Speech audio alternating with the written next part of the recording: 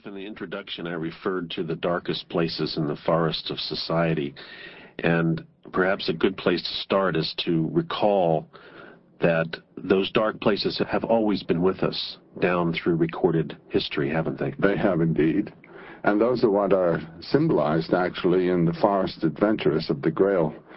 And there's a wonderful statement in The Quest of the St. Graal. That's the version of the romance in which Galahad figures.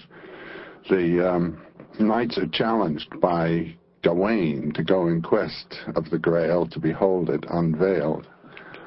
And the text says they decided to do so. But they thought it would be a disgrace to go forth in a group. Each entered the forest at a place that he had chosen, where it was darkest and there was no way or path. That's to say, each must find his own path. Following a path, you're following someone else's destiny. And one of the great, I think, spiritual insights of the peculiarly European Western tradition is that each of us has his own destiny and just doesn't run along an already mapped out track. So often we see those dark places as huge problems in our life, whether we view our life as an individual or our role in the overall society. And we relate to it as a problem as opposed to an opportunity. What does mythology say about that? Well, I would say that mythology tells us that where you stumble, that's where your treasure is. There are so many examples, for example, in the Arabian Nights, of someone, let's say, plowing a field, and his plow gets caught, and then he digs down to find what caught it, and it's a ring of some kind. He hoists the ring, and down below is a cave with all of the jewels in it. And so it is in our own psyche. Our psyche's the cave with all the jewels in it. And it's the fact that we're not letting their energies move us that brings us up short.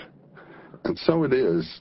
The world is a match for us, and we're a match for the world. And where it seems to be most challenging is where the greatest invitation lies to find deeper and greater powers in ourselves. So we need to push ourselves. Right. Toynbee, in his history work, speaks of challenge and response, and every culture as well as individual runs into these challenges. And if the power to respond fails, then that's the end. But where the power to respond succeeds, there comes a new amplification of life and consciousness. We seem to be in the place, both individually and societally, of reacting as opposed to responding, as you mentioned, in the sense that if you look at history, just in the past 20, 30, 40 years, one can look at the present and see the same mistakes were there just 10 years ago, and yet we seem to still be reacting in the same way. How can we move into that response mode? Well, in a personal life, as well as in culture history, there are what might be called cliches of response that become established. I remember as a young man, I'd fall in love in a certain way, and then think to myself, well, how am I ever going to get out of this particular situation? And get out of it, and 3 weeks later would be in the same situation with someone who had blonde hair instead of brown.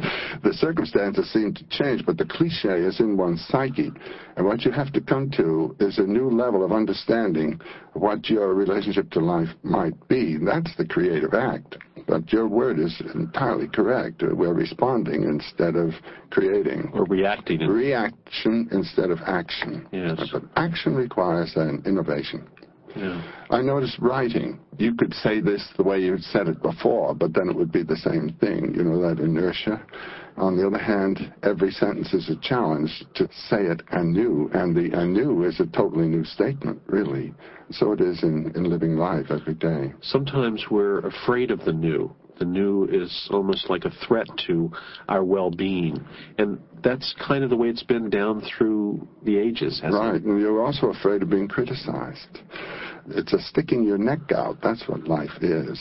And this is what every minute requires. And in any kind of creative work, painting, writing, music composition, or inventive action, you're sticking your neck out.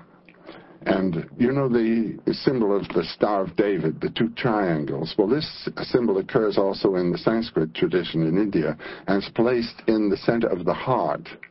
And what it represents is the upward pointed triangle effort to move toward the spiritual call of the new innovating experience.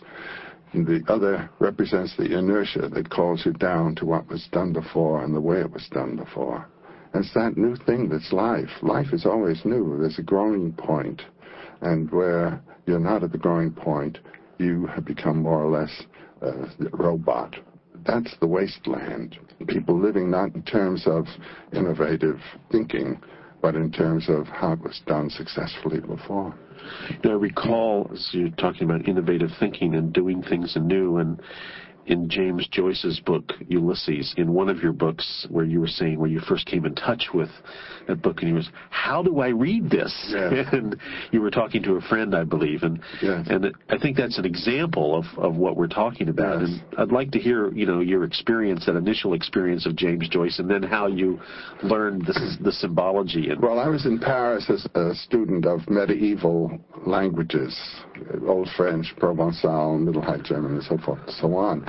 And Joyce at that time, this is back in 1927-28, Joyce was not known in this country. His Ulysses wasn't permitted in this country. And we had no idea that he had already begun work on the wild thing that was to come out as Finnegan's Wake. So I went into a bookstore, and there was the blue Ulysses, avez-vous Ulysses, maybe, monsieur. So I got the Ulysses, and I started reading this thing. At chapter 3, I thought I was going crazy. I went around to Shakespeare Limited on Place de l'Odéon, which is where Sylvia Beach, who had published the book, was. And I walked in as an indignant academic person saying, how do you read a thing like this? And she said, as follows. And she gave me some information and some books to help me on my way. But talking about innovation, is that not an innovation? Every single chapter is a totally new innovation, and there's no repetition of anything. And this moves right on through Finnegan's Wake in grand style.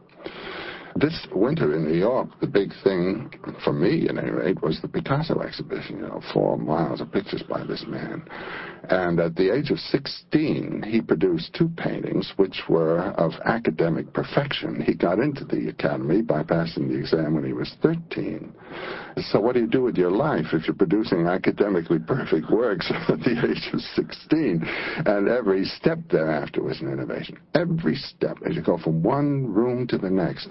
He was like the growing point, as it were, the growing point of the whole 20th century pressure of